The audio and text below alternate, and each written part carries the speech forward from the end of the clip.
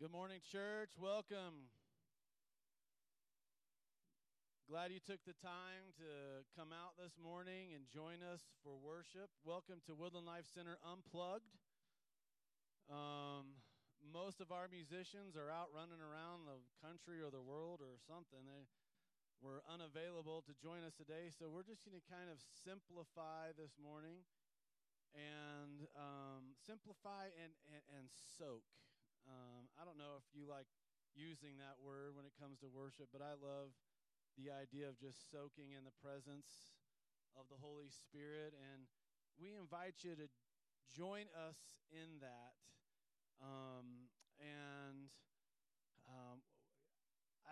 I think what I'd like to do is just give you permission to worship in whatever position you need to worship today. I'm not going to ask everybody to stand. I'm not going to ask everybody to sit or kneel or whatever.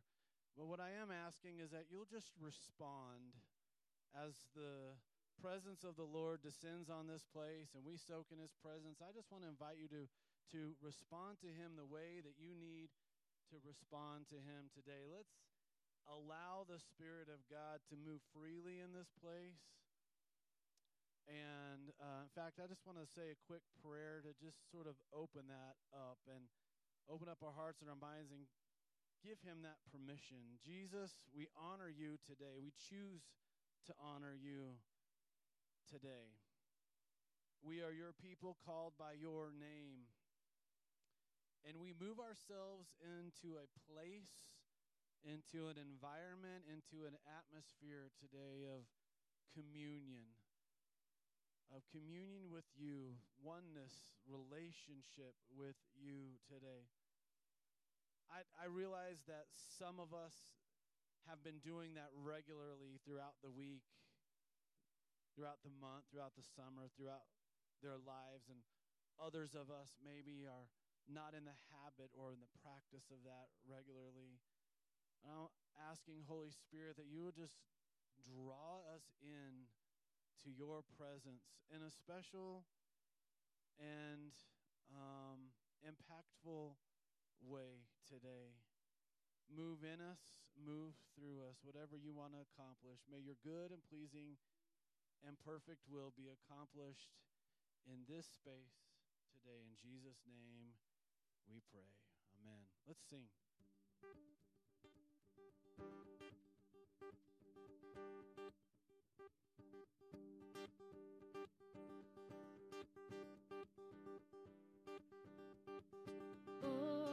Precious is the flow that makes me white as snow. No other fount I know. I am washed, I am washed, I am drenched in love. All souls atoned by the blood of the Lamb. I'm not a slave to what? Okay, hold on just a second. We got to get on the right page here.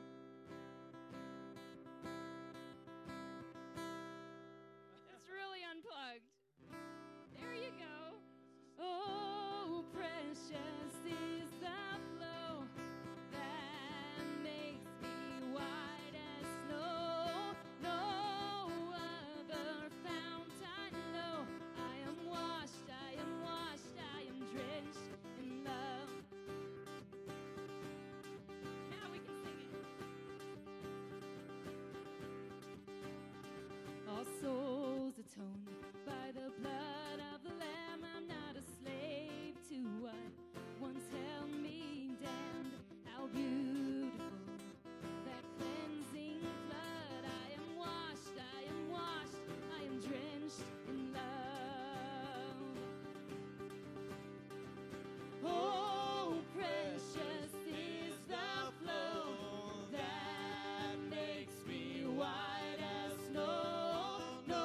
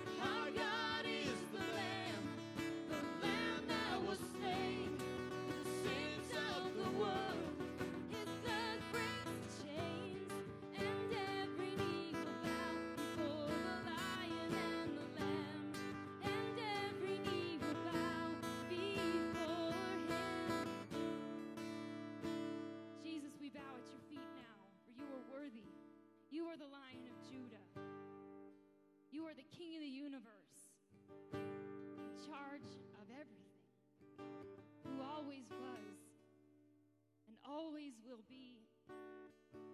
And we sit in your presence now and say, worthy, worthy, holy is the Lord God Almighty, and worthy to receive all of the honor and all of the praise, all of our lives.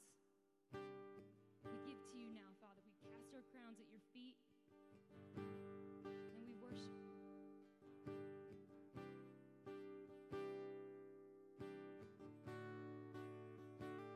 I cast my mind to Calvary, where Jesus bled and died for me. I see his wounds, his hands, his feet, the Savior on that cursed tree.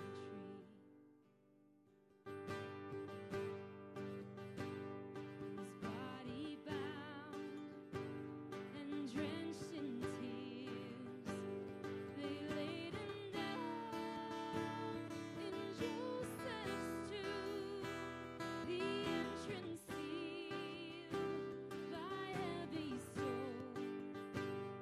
Messiah still, Lord of all. Let's praise his name together. Oh, praise the name of our Lord our God. Oh, praise his name forevermore. For endless days we will sing your praise. Oh Lord our God. Then on the third, at break of dawn, the Son of Heaven rose again, trampled death. Where is your sting? The angels roar for Christ the King. Oh, praise the name of the Lord our God. Oh, praise his name forevermore. For endless days we will sing your praise. Oh Lord our God. We shall return in robes of white. The blazing sun shall pierce the night, and I will rise among the saints, my gaze transfixed on Jesus'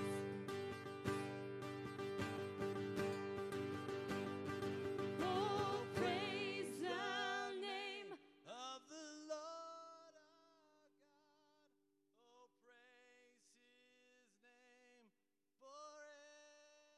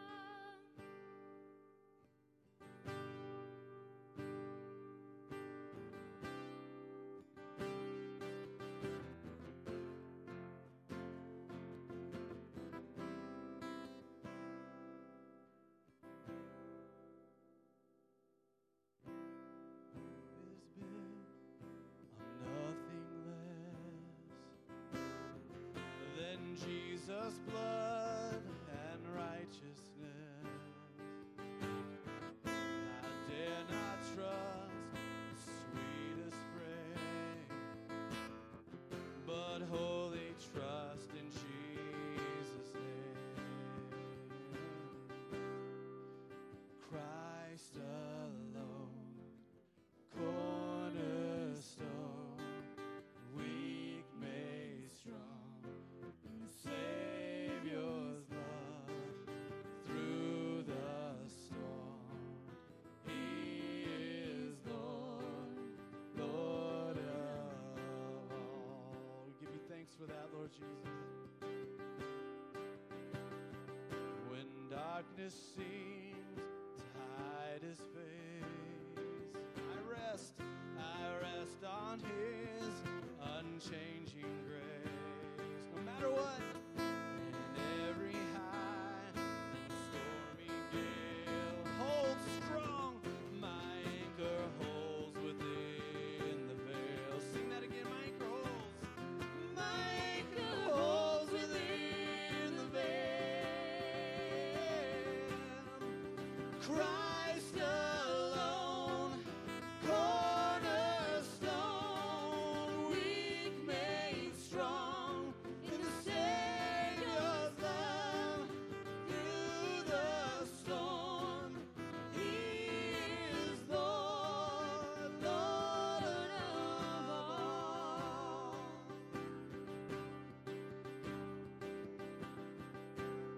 He shall come with trumpet sound. Oh, may I then in him be found, dressed in his righteousness alone, faultless to stand before the throne. Christ alone, sing it out. Christ alone, cornerstone, weak made strong, in the Savior's love through the storm. He is Lord, Lord of all. Just the voices. Christ alone, cornerstone, in the Savior's love through the storm. He is Lord, Lord of all. Boy, if you believe that, would you just shout amen? Let the King of my heart be the mountain where I run, the fountain I drink from. Oh, he is my song. Let the King of my heart be the shadow where I hide, the ransom for my life. Oh, he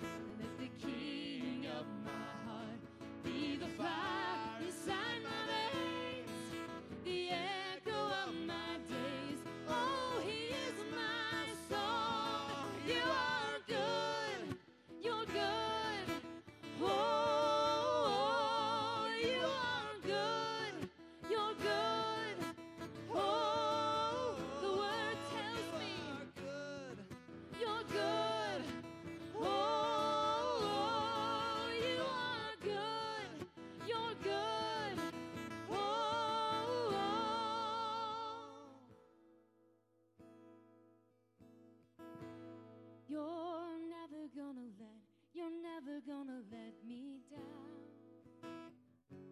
You're never gonna let me down.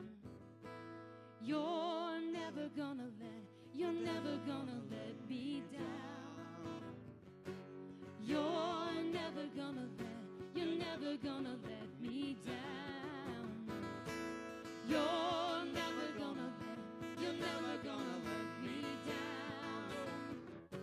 You're never gonna let me down. Thank you, Jesus. You're never gonna let me down. You're never gonna let me down. You are good. You're good. Oh, you are good. You're good. Oh, you are good.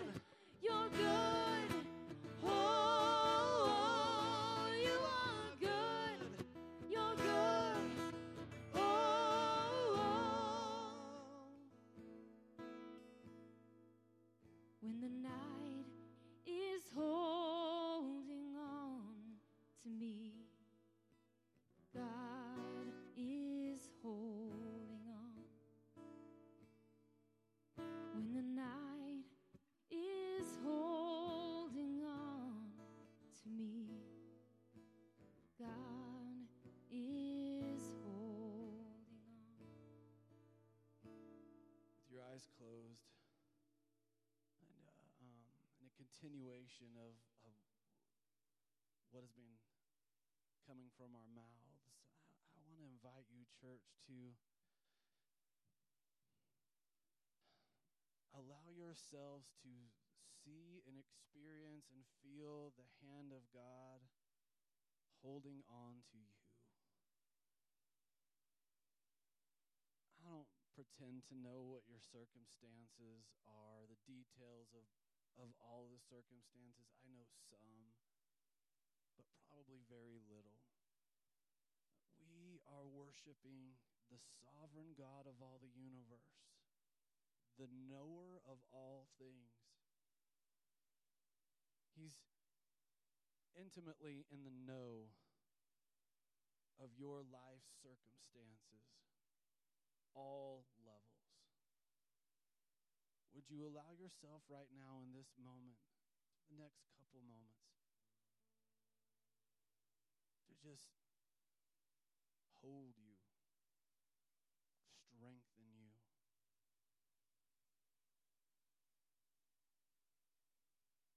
filling you with peace,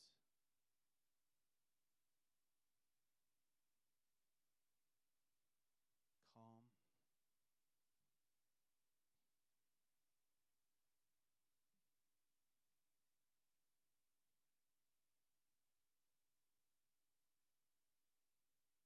You see, we have a Savior who walks the waters of storms.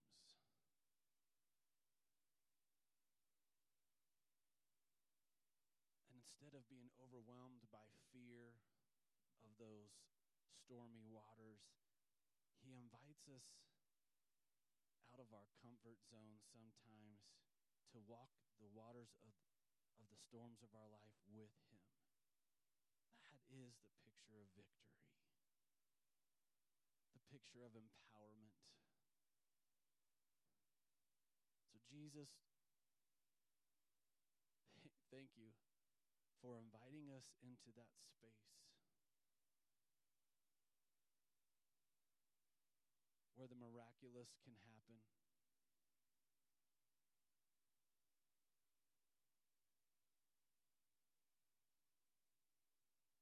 where empowerment can happen, where answers start coming.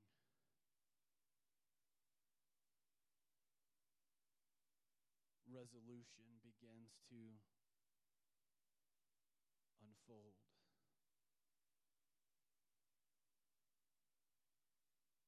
This is your space. You're holding on to us. regardless of how dark the days have been or how bright the days have been, regardless of how much turmoil has existed or how much peacefulness or blissfulness has existed, or those of us that are somewhere in the middle of those two extremes. We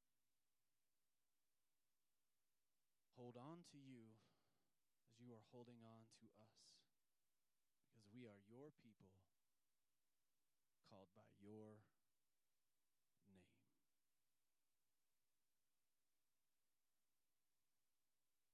And it's in the powerful name of Jesus we all prayed, and everybody said,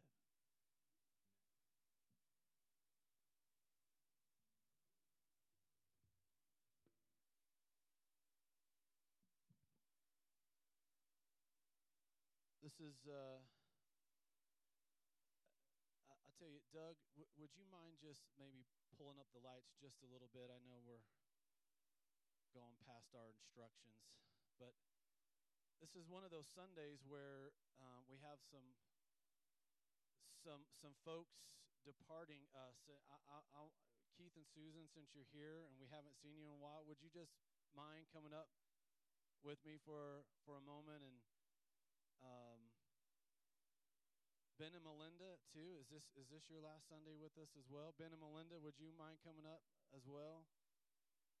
Oftentimes, well, every summer we say goodbye to summer staff at the end of the summer, but this year we're also saying goodbye to full-time staff. These are members of our church year-round, theoretically, although you often don't see them because they're running around the district, the state, basically representing Golden Bell. Keith and Susan have been our camp directors for the last 3 years. Ben and Melinda, program directors, and a little bit of everything, Ben. Powerful influences have turned camp around and have been a part of our church family, and they're all moving away this week, and we say goodbye to them. Can we thank them for their years of service? Yeah.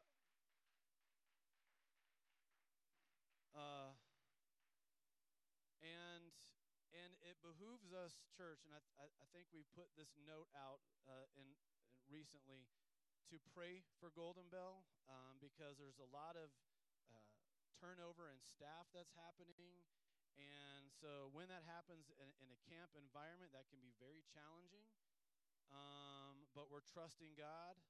This is our camp we're talking about here, okay? I realize sometimes we can feel kind of disconnected from it, even though it's just a few miles away. But this is our camp. And so we have new folks coming in to take these spots, which they're going to land in our church family and be a part of who we are.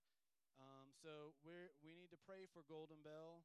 And so since I'm saying that, I want us to just do that momentarily. So if you would bow with me, I want to pray over these couples and then over camp. Jesus, you are sovereign even in our transitions. And the transitions that are happening with Keith and Susan, Ben and Melinda, and others from camp. I pray for them as they head to their new assignments, their new locations, their new homes. Pray that you will give them safe travel, and you will go before them as they land in their new places, that you will help them to find fruitfulness and empowerment where they go. May they continue to be your hands and your feet in those new places. And we pray for Golden Bell now, this time of transition. We ask, Lord, that you will bring your people in to fill these important shoes these empty spots of leadership at camp, that you will bring your people in to take camp from where it is now and on into the future over the next 50 years. We just celebrated 50 years of ministry at camp, and we look forward to what's ahead there. May they find this area, Teller County, to be home. May they find themselves to be at home in our church family as well. we don't know these faces. We don't even know names yet, but we pray for them, for their empowerment, for direction in their lives. They will find fruitfulness is here, just as we're asking for fruitfulness for Keith and Susan, Ben and Melinda, where they head off to. Thank you, Lord Jesus, for being a God who answers our prayer. And it's in Jesus' name we pray. Amen. We love you, and we're going to miss you. But we'll see you around soon. Okay, one more time, can we thank them?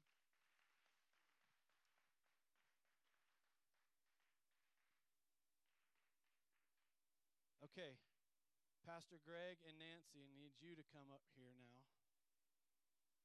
Now, they're not leaving us for good, but they're leaving us for a while, as they are heading to Japan for 2-month assignment in ministry. Would you just share with us briefly what it is that you'll be doing over the next couple months, and then we want to take some time to pray over you as well. Nancy and I are going to Okinawa, and we're filling in for a pastor who's back in the States for 6 months, and we're filling in for 2 months. And the church is 80% military. So we're excited about this opportunity that we have to go and minister to this church. Yeah, absolutely. They're going to be an extension of who we are in ministry on this missionary assignment. So if you guys would just stand right here, if you would like to come around them, lay hands on them, and pray God's blessing and anointing and empowerment over them as we kind of send them out for a couple of months. I want to invite you to do that now.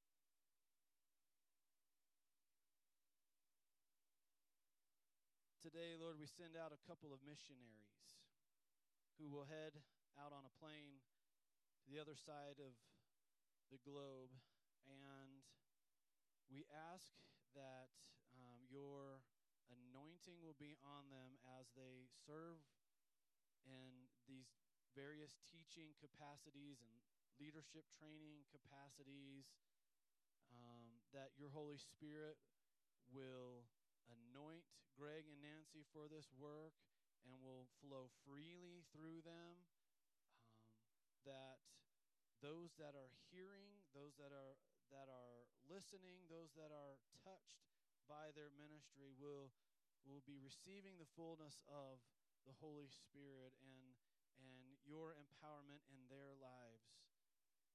I'm asking for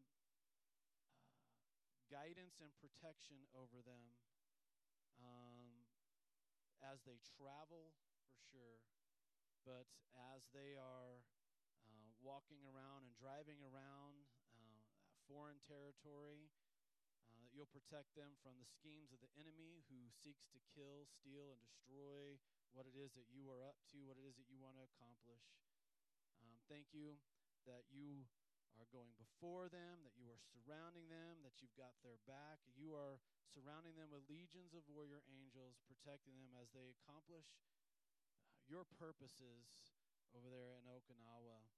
We look forward to hearing the good news of what has been accomplished over the next couple of months. Put them on our hearts and our minds regularly to remind us to pray for them, bathe them in prayer. And we thank you, Lord, for the work that they've been accomplishing here, the work they're going to accomplish there, and the work they'll continue to accomplish here when they return. And it's in the mighty name of Jesus we pray. Everybody said, amen, amen, amen. Thank you, church, for joining us in those prayers. It's just so important for us to continue to pray over one another and lift one another up. I want to invite our ushers to come forward now as we prepare to receive this morning's tithes and offerings.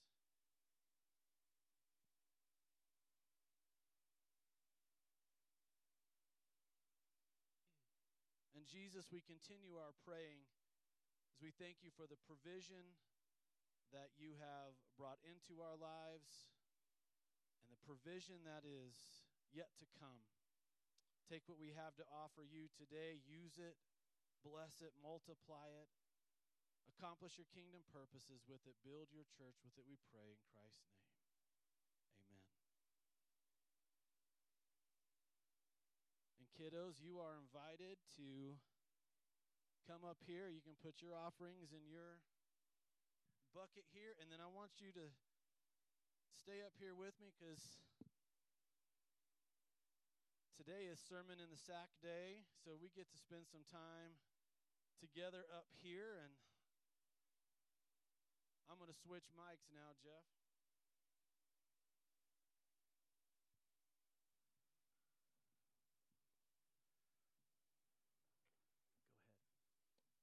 Good morning, everybody. Hey, guys, come on up. You don't get to see my cowgirl grub today. For those of you who missed it in June, well, you just missed it.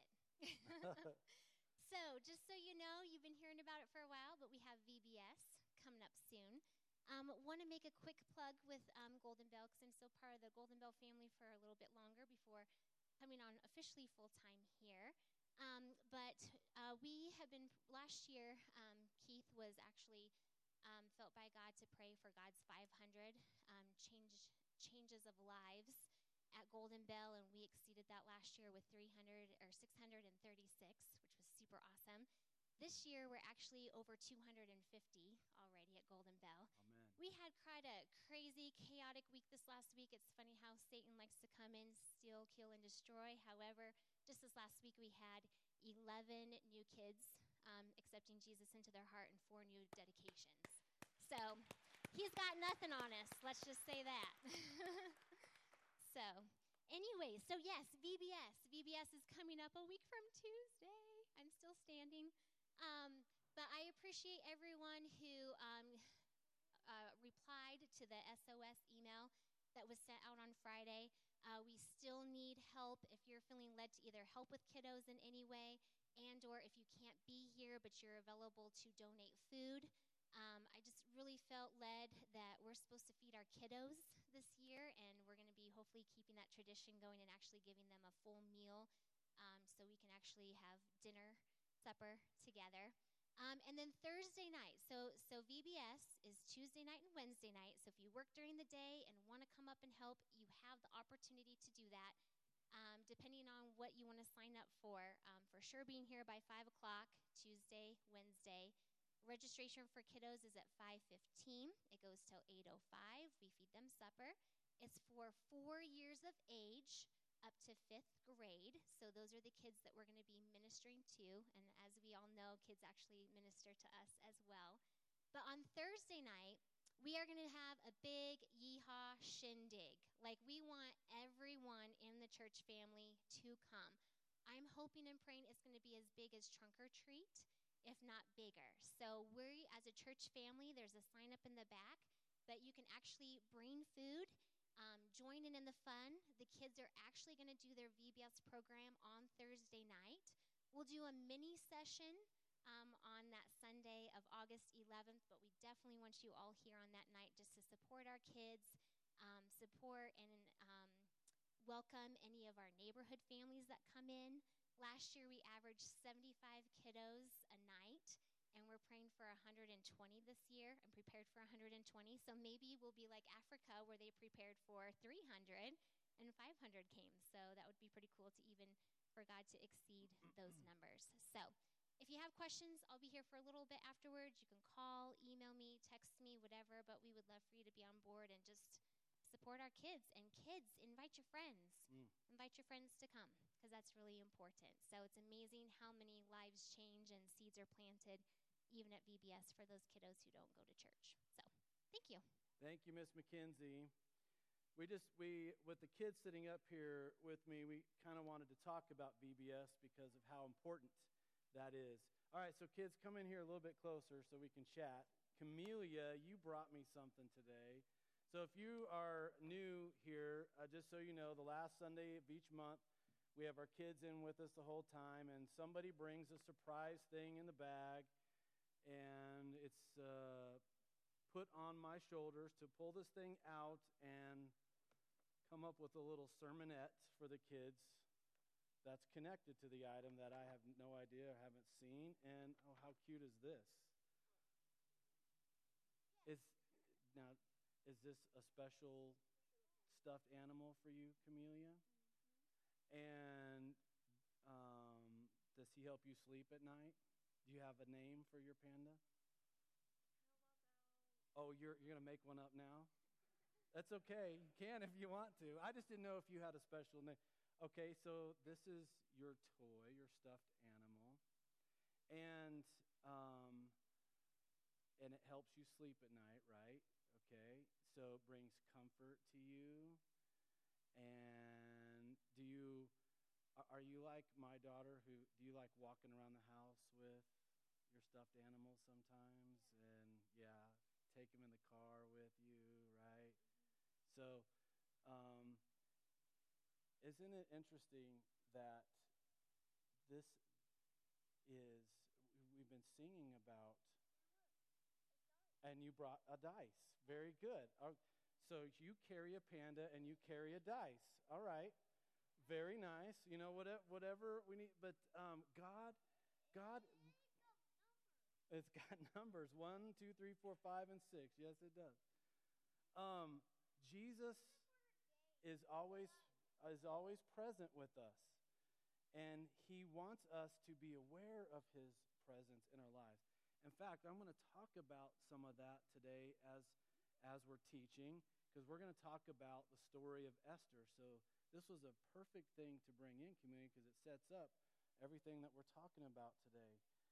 But what I really want you to hear from me is that Jesus wants to be right here in your heart and in your mind and in your body, always present with you, and that you can be aware of his presence.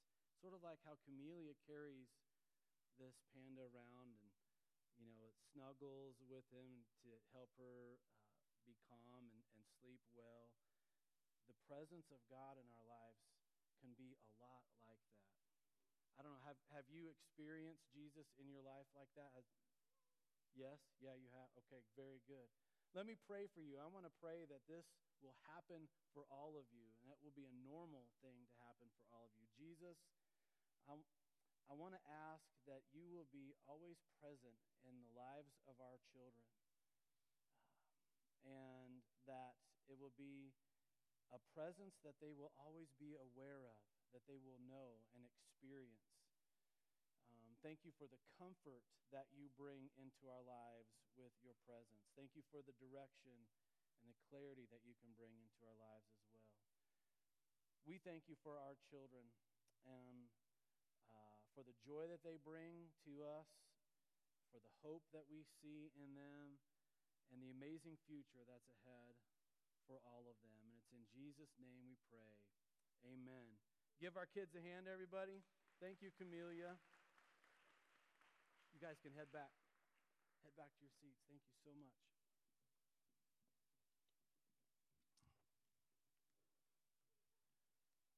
All right, church, I want to invite us to the story of Esther today.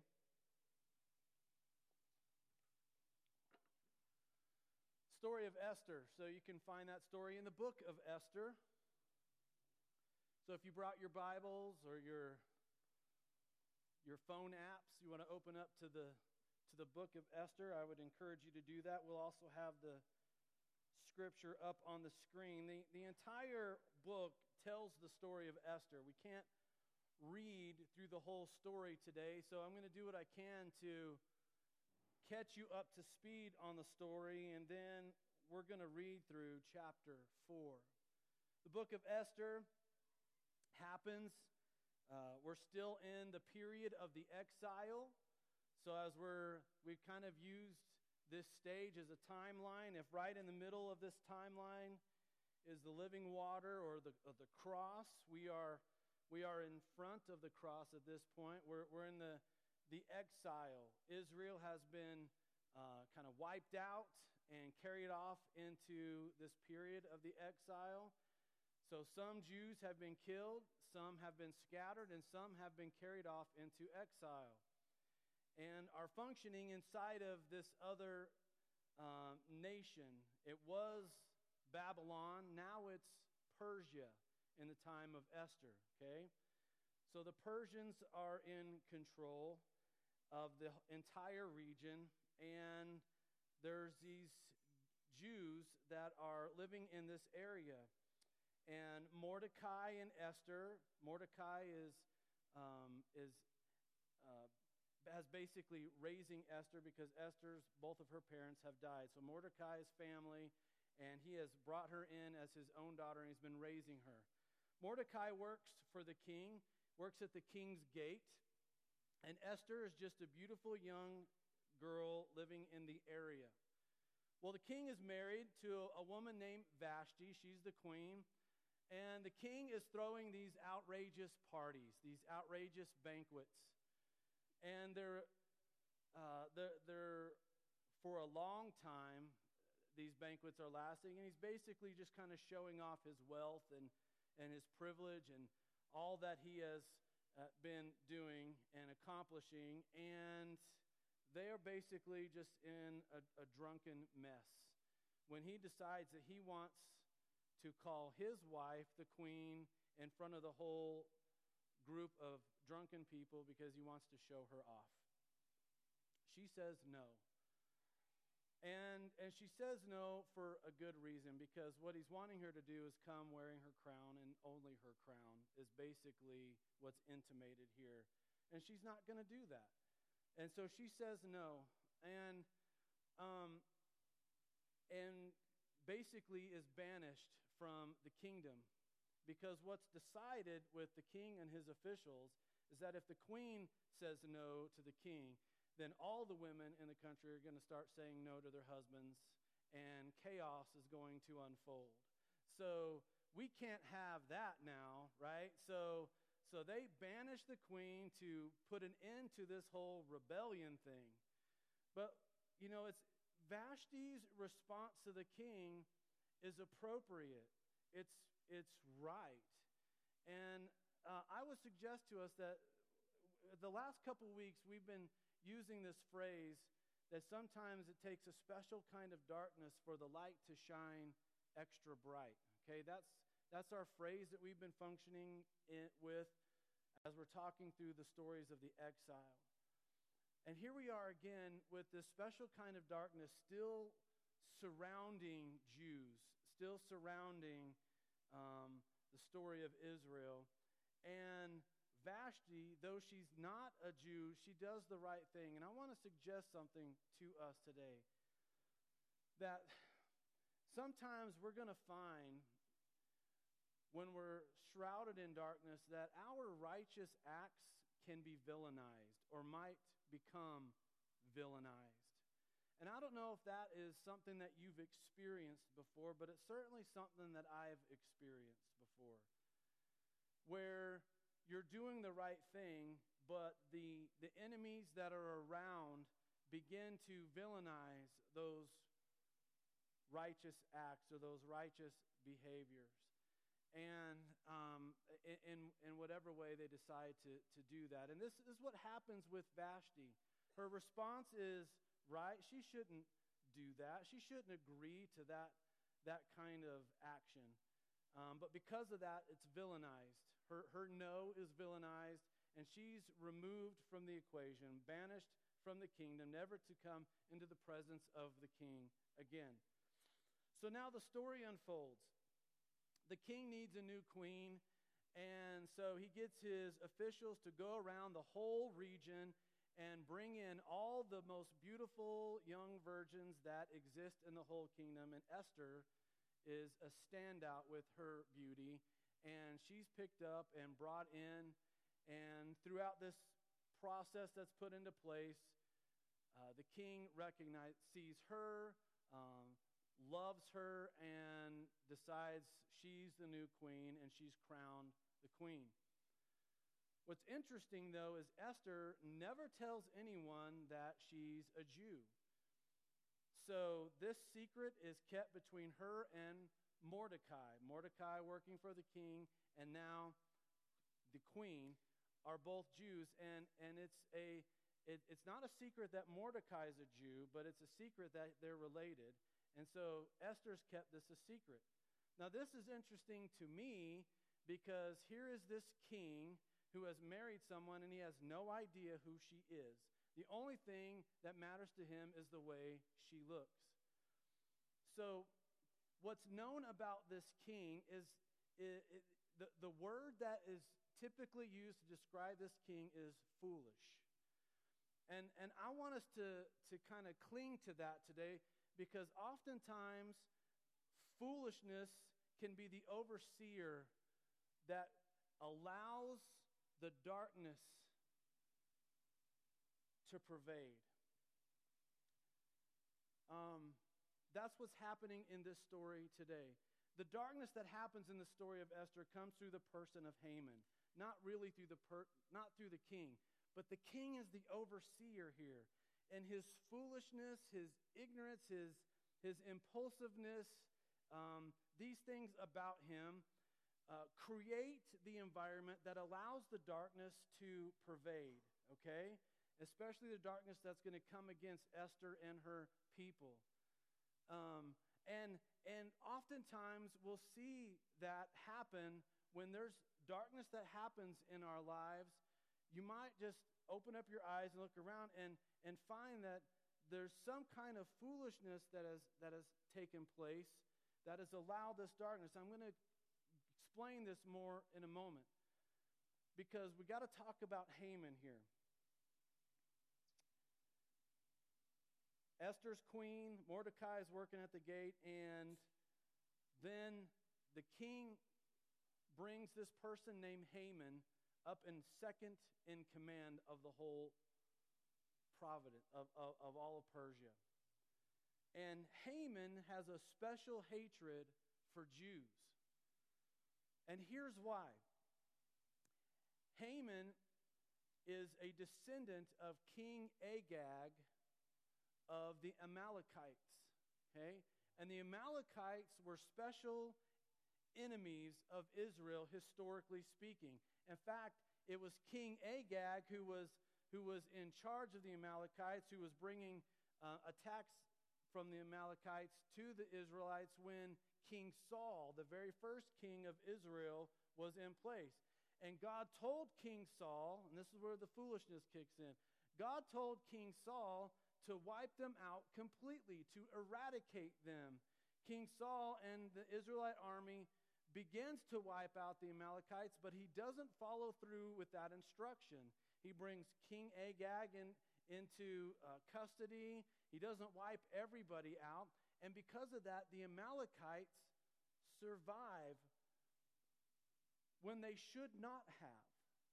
You see, the foolishness of Saul kicks right in and plays into this whole story here. And here we are in the days of Esther, generations and generations and generations later, where a man named Haman, who is a descendant of the king Agag, who should have been wiped out but wasn't wiped out at the right time. He eventually was, but not when it was supposed to happen. And so now this descendant exists during the days of Esther. And this descendant has this unique and harboring this special hatred for Jews going because of what happened to his people, the Amalekites, back then. And now this person with this special hatred is second in command to this foolish king who's overseeing everything. This guy has a lot of power. He basically has been given almost all power. Haman passes by Mordecai at the gate every day, and Mordecai refuses to bow down to Haman. Mordecai knows who Haman is. Mordecai knows where Haman comes from. Haman knows about Mordecai as well. And there's this animosity here. And Mordecai is not going to bow down to Haman, even though everybody else does, because he's second in command. So everybody else is paying homage to Haman. Mordecai refuses to. And so Haman's anger and hatred just burns and burns, and it's growing and it's growing and it's growing until he finally comes up with a plan, a scheme. And he comes before the king and he says, "Look, king, there is this group of people that exist in your territory, and really they they just need to be wiped out. They need to be taken out, the whole group of people. And the foolishness of the king kicks in here. He doesn't do any research on it. He doesn't ask questions. He doesn't say, well, who are you talking about? Where are they from? That wisdom would normally kick in here, and he would try to find out what's going on. Instead, he says, yeah, go ahead. Just do whatever you want to him. So Haman puts this plan in place. The king signs off on the plan, and basically in about 11 months, the decree goes out that in 11 months, all of the Jews are going to be wiped out. Every last one of them. Man, woman, child, every last one of them. Completely wiped out. Which sounds really a whole lot like what God had told Saul to do to all the Amalekites. You see how these dots connect when you understand the whole of Scripture? This is Haman's scheme. This king signs off on it without asking any questions, not realizing that he's now just signed off on his own queen to get wiped out by the hands of Haman. Well, the edict goes out, and all the Jews become aware of it, including Mordecai. Esther's in the palace. She has no idea what's going on, and there's weeping and wailing, and Mordecai goes into sackcloth and ashes mode, where he's in grieving mode, and they're at the end, this end of days here. Esther seeks to find out what is happening. In the meantime, I need to tell you this part of the story. Mordecai is a standout as a king, as an employee of the king, even though he's a Jew, a standout employee, and he hears about a conspiracy to overthrow the king. And I say, even though he's a Jew, because if you think about it logically, the Jews are in exile, and the one thing that they would want is to be released from exile and go back to their own country and reestablish Israel, right? That's the one thing they would want.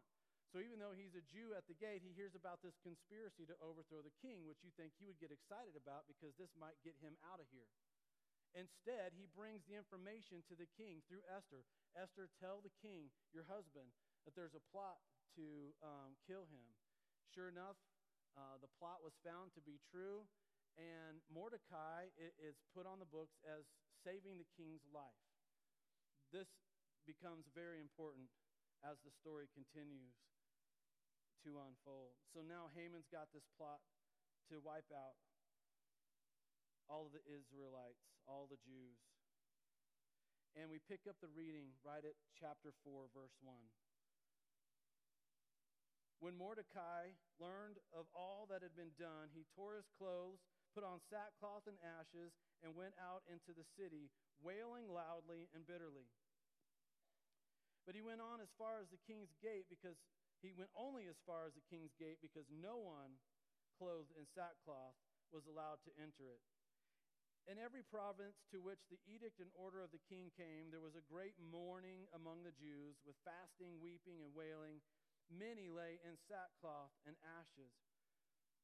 When Esther's eunuchs and female attendants came and told her about Mordecai, these people that work for her because she's the queen, she became in great distress. She sent clothes for him to put on instead of his sackcloth, but he refused them.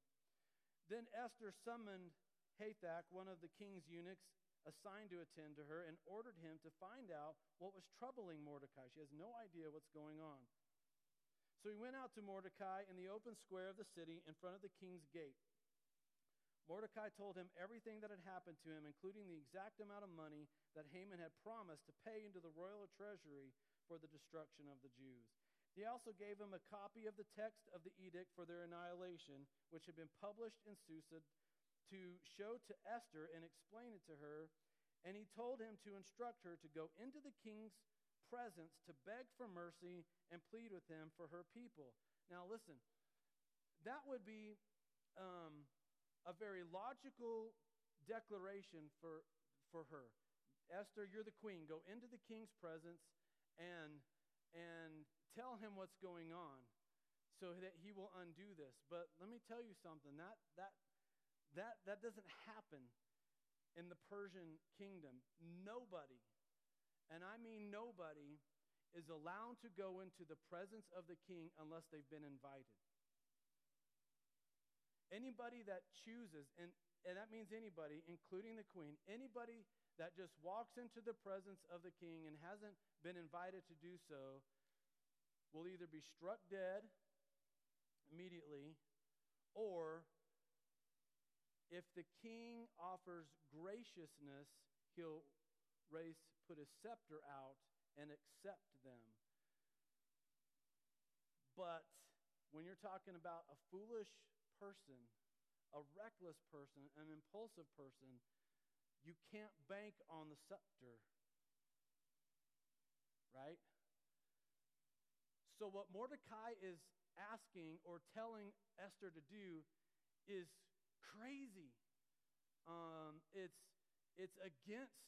It's way against the rules. This is egregious what we're talking about here.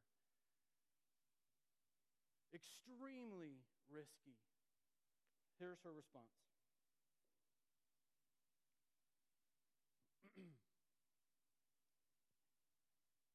Hathach went back and reported to Esther what Mordecai had said. And she instructed him to say to Mordecai, all the king's officials and the people of the royal provinces know that for any man or woman who approaches the king in the inner court without being summoned, the king has but one law, that they be put to death, unless the king extends the gold scepter to them and spare them their lives. You need to tell Mordecai, it's been 30 days since I was asked to go into the king's presence. She doesn't have the authority to do this, and she's just waiting, and who knows how long it's already been a month since she's been invited into his presence. Esther's words were reported back to Mordecai, and he sent back this answer. Esther, do not think that because you are in the king's house, you alone of all the Jews will escape. For if you remain silent at this time, relief and deliverance for the Jews will arise from another place, but you and your father's family will perish. And who knows, but you have come to your royal position for such a time as this.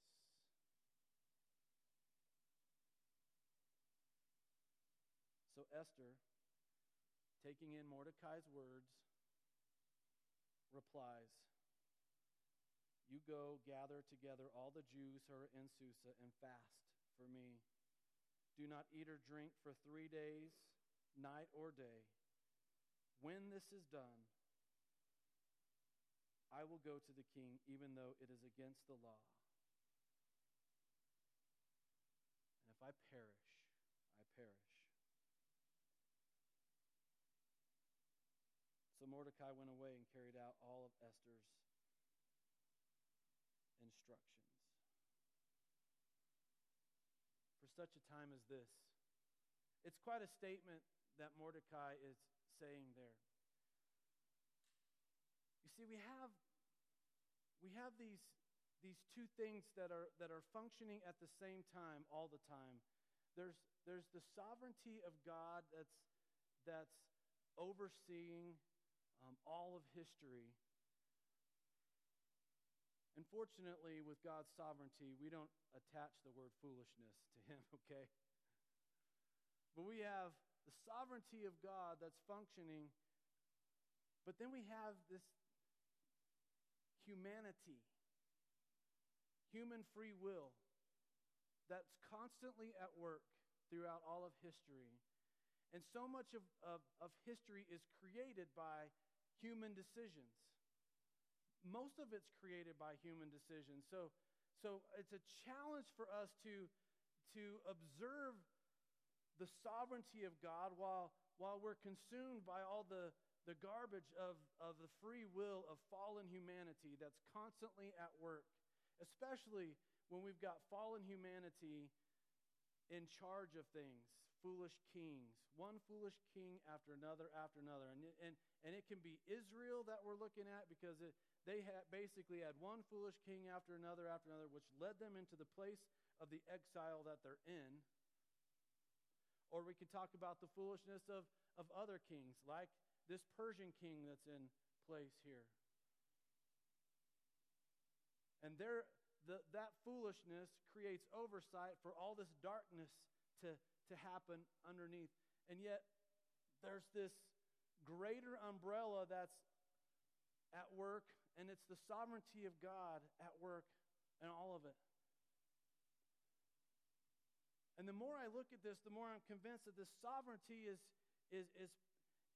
paving a way for the living water to finally come into this planet and begin to be poured out, so that humans once again can experience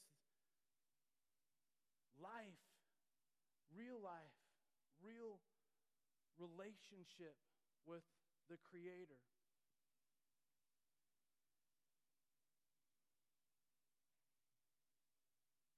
Here we are with Mordecai saying to Esther, you were an orphan. An orphan, a Jewish orphan. And you've been plucked out of nothingness and been made queen. Who knows that this has all happened for such a time as this? Esther, we will fast and we will beg for the mercy of God to be all over you as you do the egregious, as you do the unthinkable, as you do the ludicrous, the crazy, and walk into the presence of the king uninvited. Well, on the third day, she dresses herself up and walks into the presence of the king. And when the king looks up, he's pleased to see her and puts out the scepter and says, "Come on in, my queen. Come on in, and whatever your request is, up to half the kingdom, it's yours. Whatever it is that you want to be done, let it be done." And she's scared because Haman is standing right next to the king, because he's second in command. And ultimately, he's the enemy here. He's the evil one at work. He's the darkness that's happening in this story. How is she going to convey to the king that his right-hand man is ruthless and evil? So she says, "I want to invite you and Haman to a banquet I'm throwing just for the two of you." "Oh, that's great. Haman, let's go." So the two of them go to this banquet the next day. They're high in spirits, okay? They're enjoying, and king says, "All right, Esther, whatever it is your request." And she said, "Come back tomorrow for the second day of the feast." So the two of them come back the next day. Now, understand, the night before, between that first and second one, Haman, his seething, his anger, his hatred is just off the charts crazy against Mordecai. And so the night before the second banquet, he's so out of his mind about this that he's talking to his family about it. They said, "You know what, Haman, what you need to do is you need to build a gallows 75 feet high." Now, the peak of this ceiling right here is about 30 feet. So double that. Plus some. 75 feet high. Build a gallows 75 feet high, and then you go to the king and tell him what's up about Mordecai and have him wiped out. Okay. Well, at the same time that discussion is happening with Haman and his family, the king is restless that night. And so he has this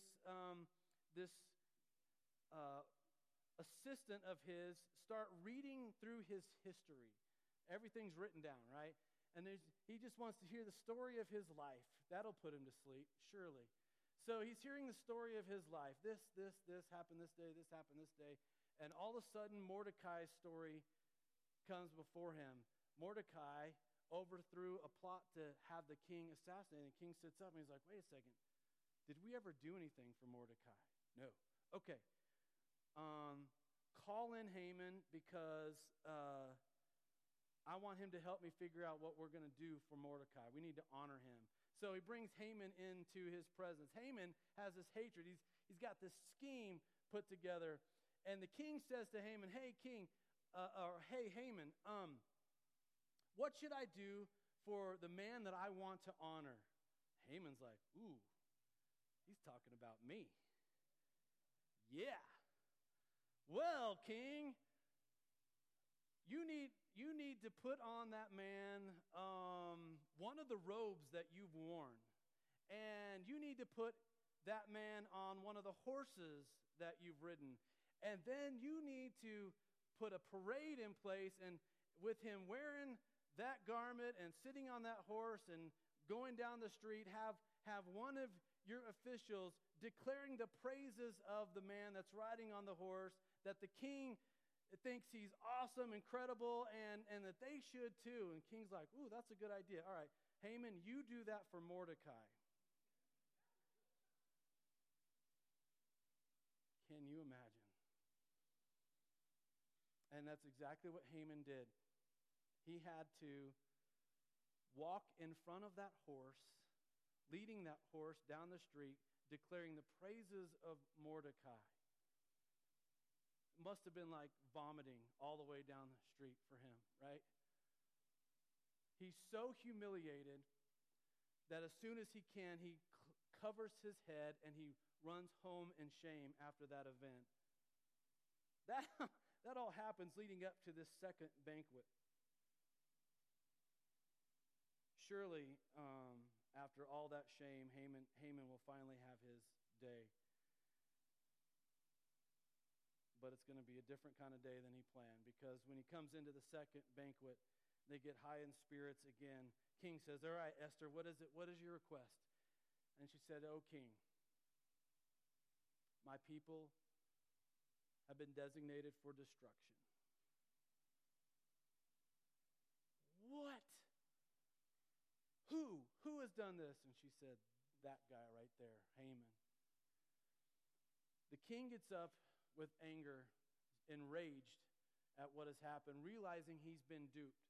And see, it's his own fault here, people, because his foolishness, all he had to do was ask a couple of questions. All he had to do was check. But that's not how he functions. And so he leaves the room, and he leaves Haman in there with Esther alone. And Haman falls on his knees on the sofa and is begging for mercy. And when the king comes back in, and then that is the end. Oh, so now you're going to try to molest my wife too. Okay. And they immediately covered Haman's head. And one of the other attendants said, oh, king, there is this huge gallows that was built. Oh, okay, good. Go hang him on it. And Haman dies on the gallows that he built for Mordecai. And Mordecai is elevated to second in command. That's how the story ends. You see, for such a time as this,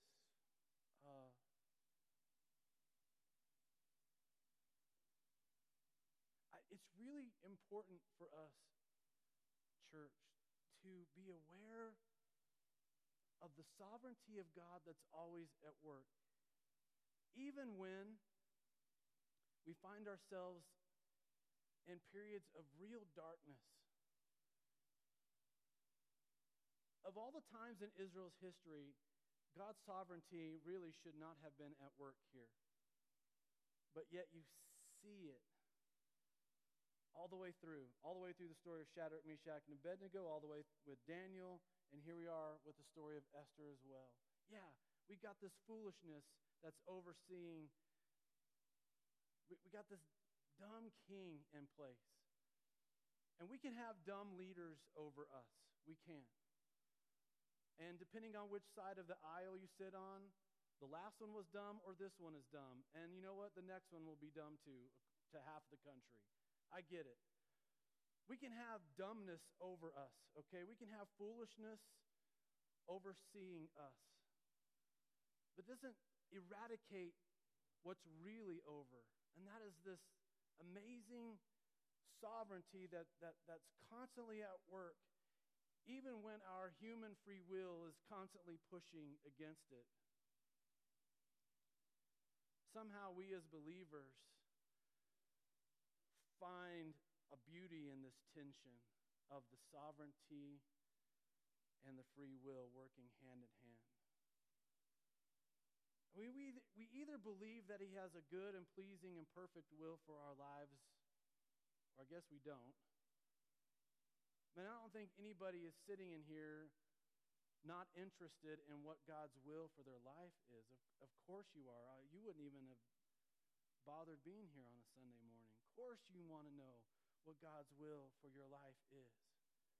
But just because a person is walking out the good and pleasing and perfect will of God doesn't mean that their free will has been eradicated.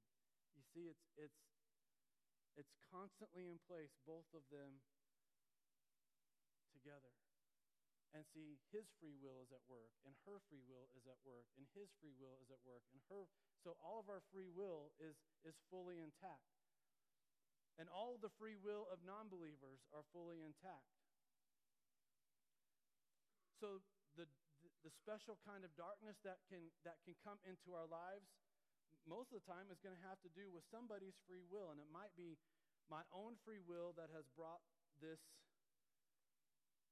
upon myself, or it might be somebody else's free will that has done so.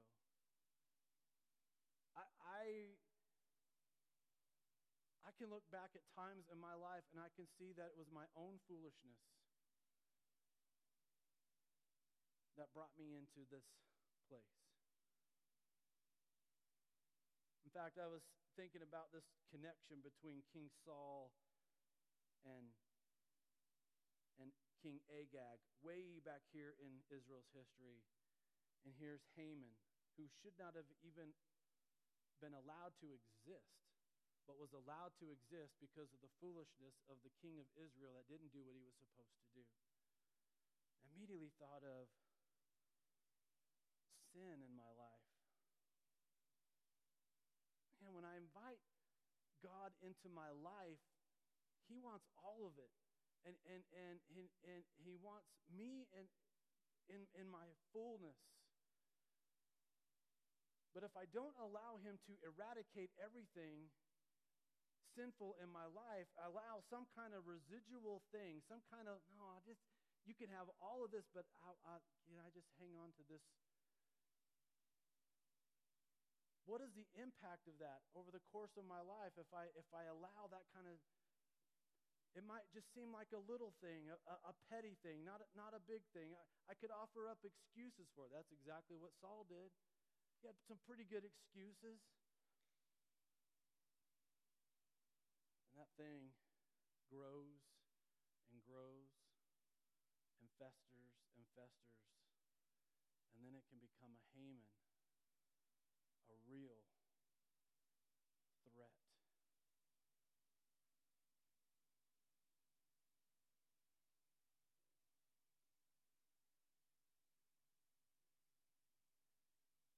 The other thing I've been thinking about the last few weeks, and it's all three of these stories, Shadrach, Meshach, Abednego, Daniel, and Esther. There's this thread, and it's not just the thread of the exile, of this special kind of darkness, but there's a worship thread that carries itself all the way through. And it mostly has to do with idolatry, with Shadrach, Meshach, and Abednego, Daniel, and then even with Haman, bowing down to Haman. And they all say no because of who they truly worship. as I was thinking about that thread, it occurs to me, and this is how I want to close today. It occurs to me that there is something significant and something that is strengthening about worship,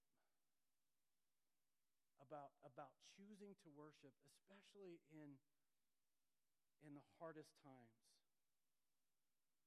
Practicing the presence of God, even when it seems like we've been exiled, or it seems like the darkest of times. Choosing to worship Him in spite of all that's happening, there's something that is powerful and strengthening and comforting. And you know what? We don't have to be invited into His presence. We don't have to try to get ourselves all dressed up and be stressed about what's going to happen to us when we press into the presence of the Almighty. This is what He wants. He's passionate about us. He wants us to spend time in His presence. We're always invited. We're always welcome. So I want to do this. I want to close just kind of soaking in His presence again. I want to invite us to a place of worship. Thinking about all that we've just experienced with Esther and the goodness of God, the goodness of being in His presence. Like I said earlier, maybe this is something that you do on a regular basis. Maybe not. Maybe today, just try it and see and experience what this strengthening and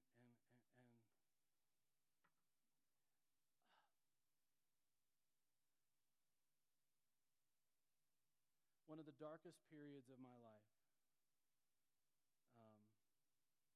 happened in 2011. And it happened inside of this church, where a person that I thought was a good person came against me hard, schemed, and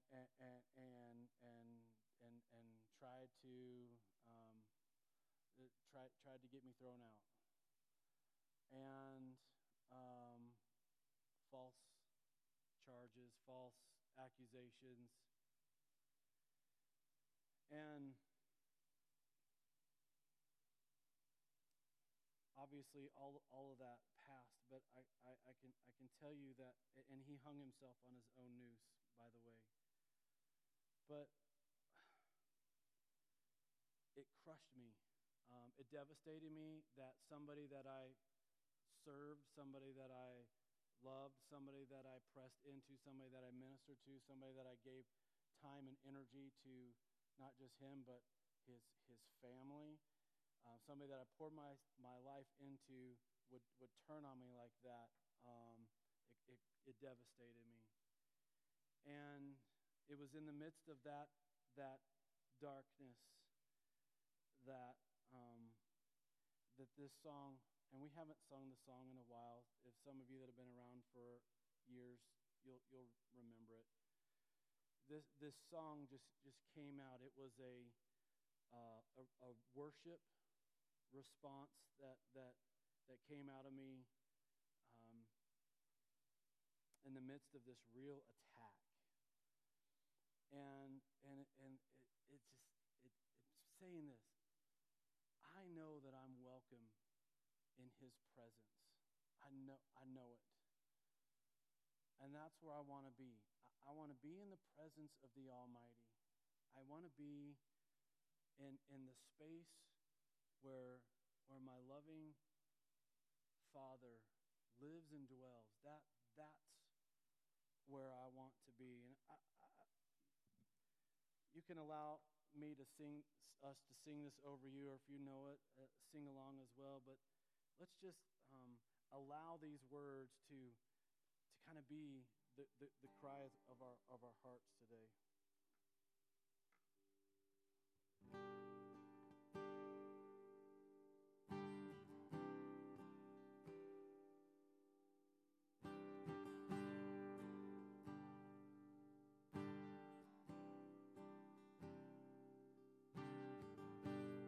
I know I'm welcome here.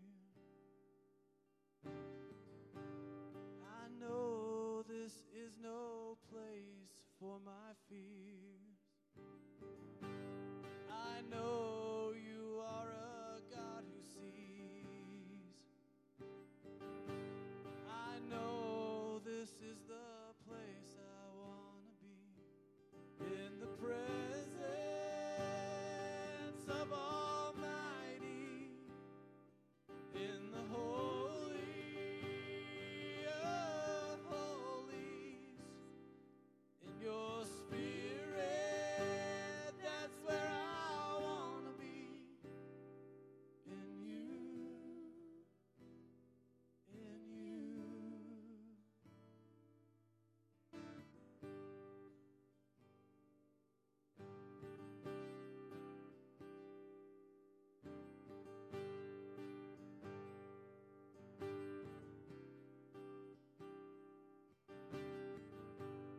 I know there is forgiveness here.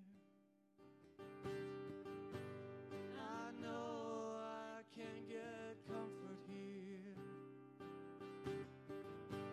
My soul has restoration here. I know I can find life in here, in the presence of Almighty, in the Holy of Holies, in your Spirit. That's where I want to be, in you, in you. I found a place where my spirit flies. I found a place where the truth has crossed the line. And I have a God who's walked through the waters of my storms. And I found peace within my heart, and peace within my soul. In the presence of Almighty, in the Holy of Holies, in your Spirit. That's where I want to be, in you, in you.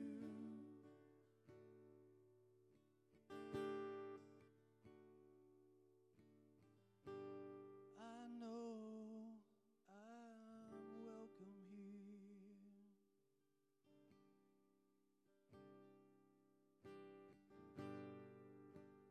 So draw me close to you. Come on, you know this one.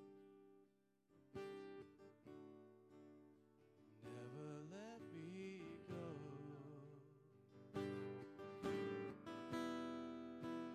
Lay it all down again, to hear you say that I'm your friend. You are my desire.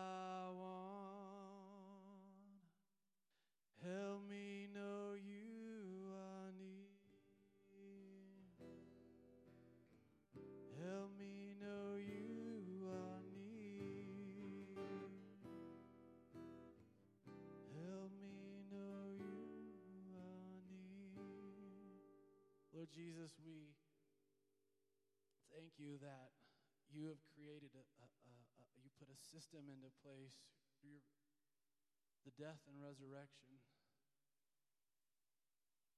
that we can move right into your presence without impedance.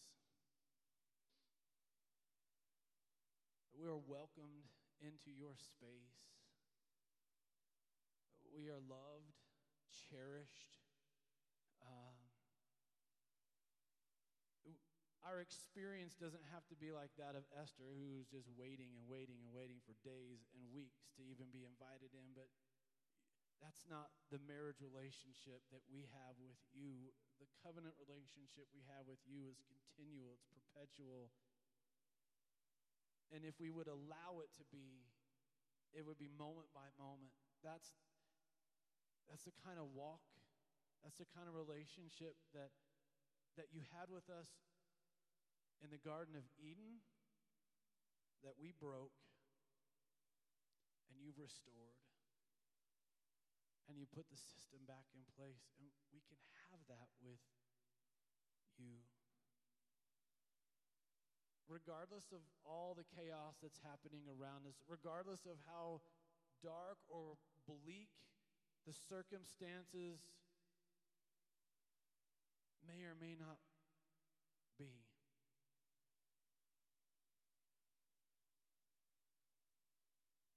you will never leave us nor forsake us. You will never fail us. And you're constantly pursuing us, welcoming us into your throne room, Holy of Holies. We are your people called by your name. We're your children. We're your heirs. We are your bride. So many descriptions about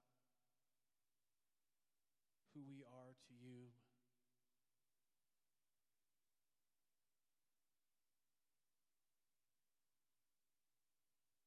We are one with you because of your grace and your mercy and your love.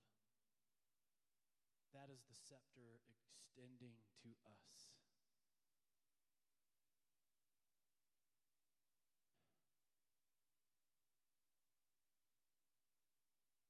So,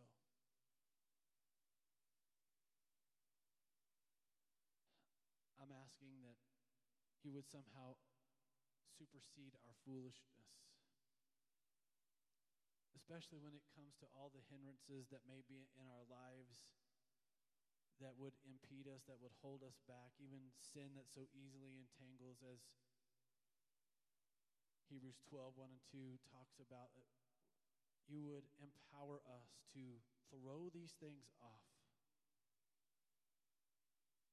to rid ourselves of all of it, so that there would be nothing keeping us from being one with you,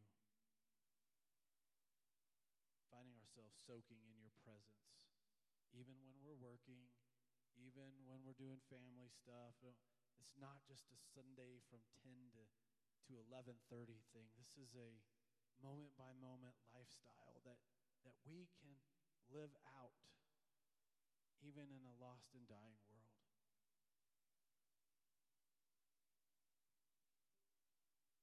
Thank you for what you have done, what you're doing now in this moment, and thank you in advance for what you are going to do. And it's in Christ's mighty name we pray.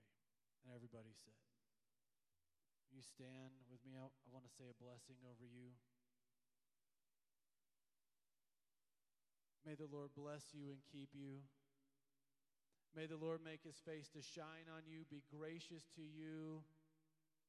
May his countenance come upon you. May he fill you with his peace. Have an amazing week, living, walking, and working in his presence. See you next Sunday.